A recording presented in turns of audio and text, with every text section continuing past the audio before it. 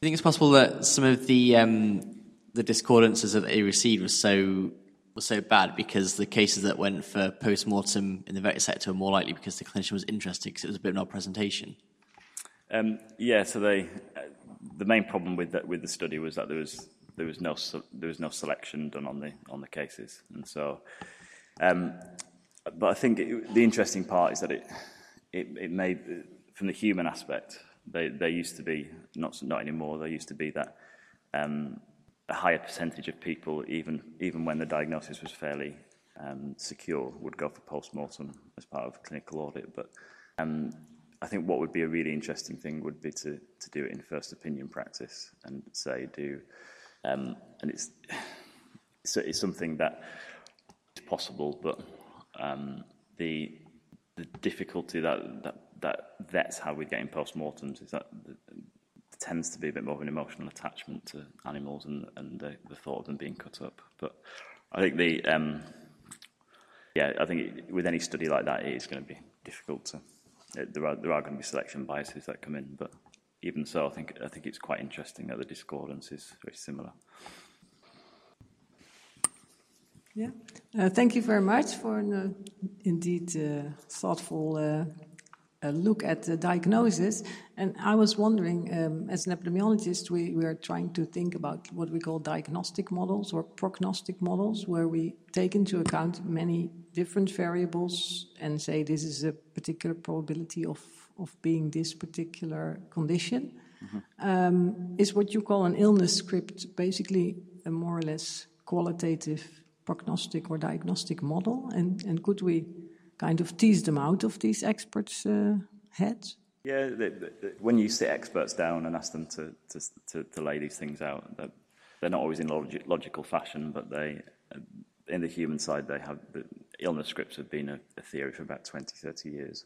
And so when you sit an expert down, you can tease out those aspects.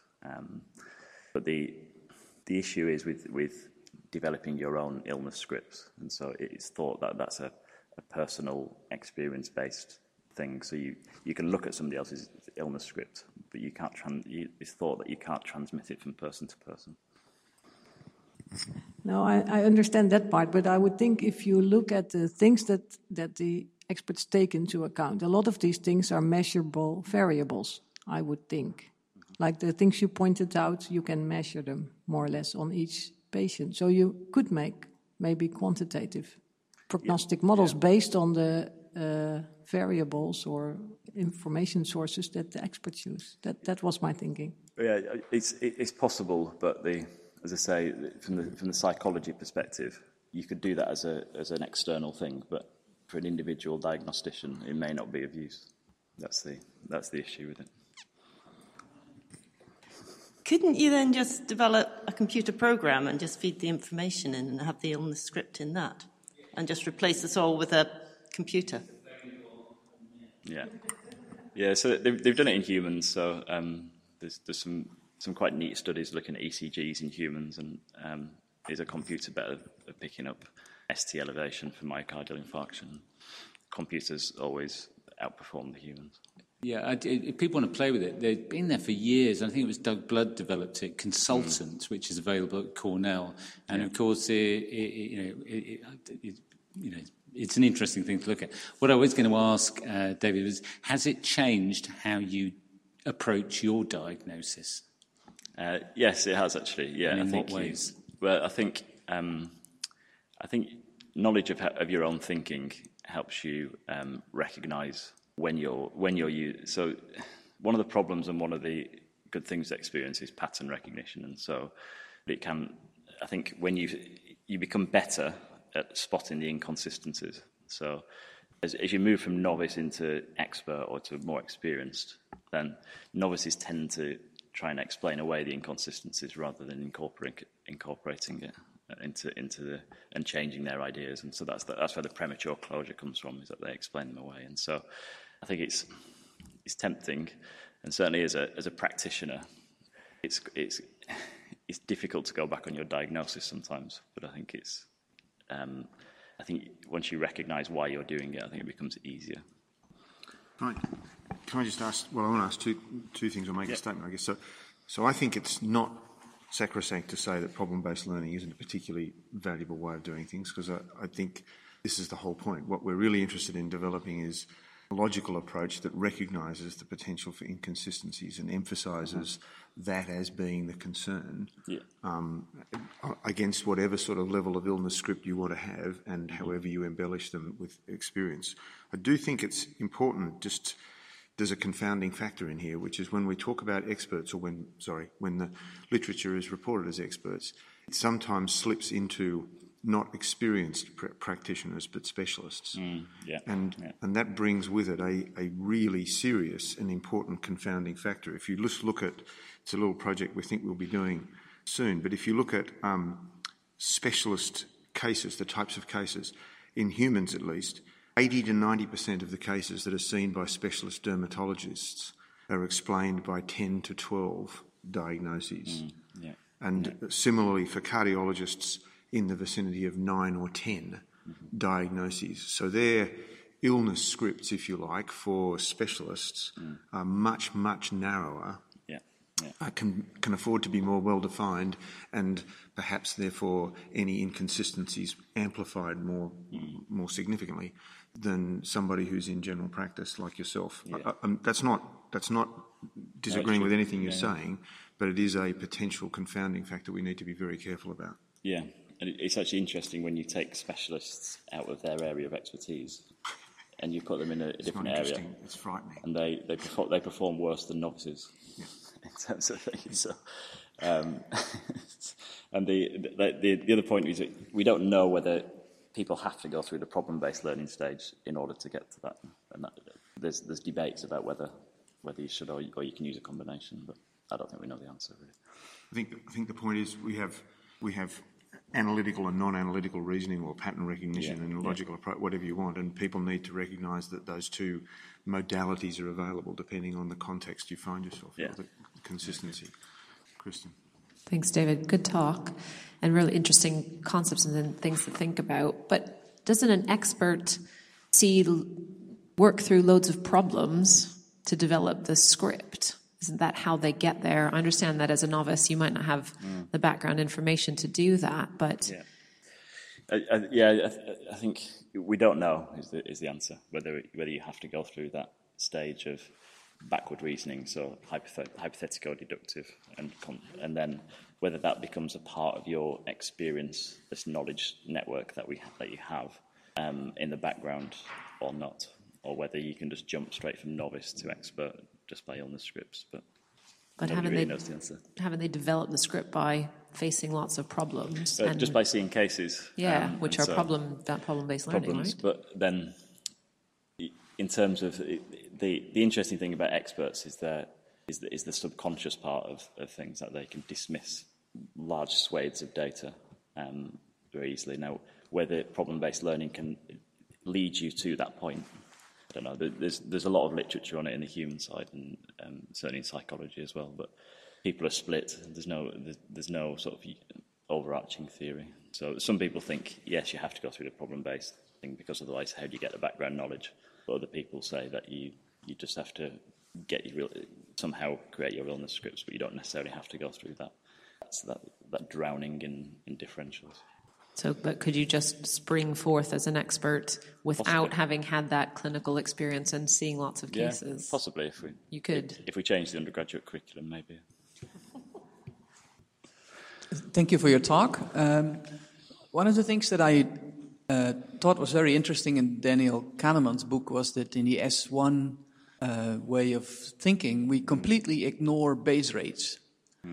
Which may be okay for experts. They see a lot of oddballs, and the base rate is of much less importance. But for people in practice, the base rate is the key one that drives the quality of diagnosis. So it may well be that the last thing we want is having practitioners emulate experts and actually stay away completely from S1 and only focus on S2 ways of thinking. The problem with S2 ways of thinking is that people try and avoid it as much as possible, because it's difficult and it's exhausting, and people are easily distracted by it, distracted from using it. The possible answer to that is that as in the human side of thing, then people should, in the future may become experts in general practice, which would mean that they have a wide range of experience, but not the specialism in terms of a particular area. Because, as we've seen, if you remove experts from their comfort zone, they perform very poorly in terms of diagnosis. David, can you hear me? Thank you so much for reviewing this, because I actually touched on this in my talk. I do think that there is a terminology thing that we need to be very, very aware of. In the literature that David cites, expert means experience. So typically it's novice interns or residents compared to a nephrologist, or a novice GP compared to an experienced GP. So this, I think when we say expert, I'm feeling that many in the room are thinking specialist. And that's not the context of this literature, because you can have quite new specialists who haven't had enough experience to develop all the scripts and schemas that a very experienced GP induces. And so I think we need to be clear what we mean by expert in this literature, because it means experience. Yeah. It doesn't mean specialist. Mm-hmm. Thank you. Diagnosis is obviously important in getting stats for David and his work, but also in the starting point for treatment, whatever. But the two levels of diagnosis, definitive, which is saying a disease X without question, and discriminatory, where it could be X, Y, or Z, but that's as far as we're going to go for practical reasons, cost, and the treatment for the three is the same. Mm-hmm. How do we handle that? Because clearly discriminatory diagnosis at a practical level in practice is potentially important, or is important, and how we then handle those cases and be able to do studies comparing different approaches for that discriminatory diagnosis. Mm. Yeah, I think in terms of, diagnosis should never be considered in isolation. I mean, obviously I did doing this talk, but it's always part of the clinical encounter whereby treatment options are considered against what the possible diagnoses might be. And so I think it's, sometimes I think it's up to the clinician to know when you've gone far enough down the diagnostic pathway. So I think the problem is with novices is that there's a real focus on definitive diagnosis, which in clinical practice is not required. And so that's something that is part of is a product, I think, of problem-based learning to an extent. Can I just also comment? I mean, in terms of, as David says, really, diagnosis is a word that has different levels of, or has stratification, as you said, John. In terms of what we're doing, for instance, at Vet Compass, we take great pains to talk to people and try and encourage them to recognise what we're talking about as a level of understanding for that episode of care, and that's a lot of words, but in fact I think it is a more accurate reflection of what we're talking about. The episode of care ends for some reason, and we have a level of understanding which may or may not give us a degree of confidence about how we're going to act from then on. And I mean, it's self-evident when you actually define it out, but it is early on surprising how people are so convinced that this has to be definitive. And I absolutely take the point about the specialists versus the experienced general practitioners. One of the questions that you may well be able to help us with, though, is how much more of the medical care in America particularly is done by specialists than it's done by generalists in, for instance, the UK, Australasia, where most people have a GP, whereas I understand it from many people talking is you very quickly get to a specialist in terms of your medical care in the United States. So although it is experienced, there's a fairly heavy bias for specialists being involved in the experienced group. No? I'm loud enough. So I was trying to just be clear about when David spoke about what expert meant in this literature. It really just means experience. It doesn't mean specialty. No. I do think, as a point of fact, that I think I do have a chip on my shoulder because I am a GP and I'm an extremely experienced GP with a broad background, and many times my expertise is greater than my specialist colleague, particularly for internal medicine. In the U.S., specialty care delivered to animals is probably about the same as here, and problem-based care in the general practice is about the same. We looked at our practice versus what Dr. Robinson saw in the center, and it's about 2/3 problem-based care. I do like the fact you guys call us first opinion vets, because they don't get to the specialists without seeing me first, and I only refer probably 5 to 10% of that problem to the specialist, and I have to deal with the rest of it myself. Specialists only get the difficult to regulate diabetic cat, shall we say. So in terms of our veterinary system, it's probably quite similar. In terms of our human healthcare system, you are absolutely correct. We have fragmented, very specialized care. Dr. Schultz. Yes, I liked it very much, your talk here about diagnosis, but I would see you again when you talk about prognosis. You know, I'm very interested in oncology, and I think this is very important here to talk about the precise prognosis, or depending on the diagnosis. So it's a very interesting field, and I liked it very much to hear it from you. But in Germany, I knew in human medicine, you know, more and more people try to think that the second opinion, you know, a second opinion from specialists, even if there's a concurrence of, you know, this maybe specialist, you know, but maybe to have a second opinion, you know, to have a better, maybe to improve the diagnosis and the following prognosis eventually in human medicine. So it's really worth to have a second opinion. Yeah. I just want to throw a slight spanner in the works and say, how much can we actually rely on our confirmed diagnosis? I'm an oncologist, and about 3 years ago now I had a case referred with an absolute categorical diagnosis of mesenteric lymphoma in the lymph nodes. We got it IHC'd, we got it double-checked. That dog's had no treatment, and it's still totally 100% fine. And so it made me question, we look and we focus very much on pathological diagnosis as being kind of the gold standard.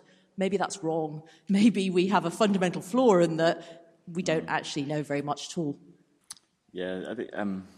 I've not read the literature, but I think it's particularly pertinent for cats with either lymphocytic plasmacytic enteritis or lymphoma. And I think there was a study done on it, and the concordance between pathologists was, I don't know, I think it was about 30%, which is, I don't know, it's quite scary. But then I don't know, what else are you going to do? You know, you're damned if you do, you're damned if you don't, I suppose. Okay, I think we've grilled David more than enough. He finished early, but that just gave us a chance for many more questions, which I think have been interesting. So it remains for me to ask you to thank him for a stimulating and thought-provoking talk. Thanks very much, David.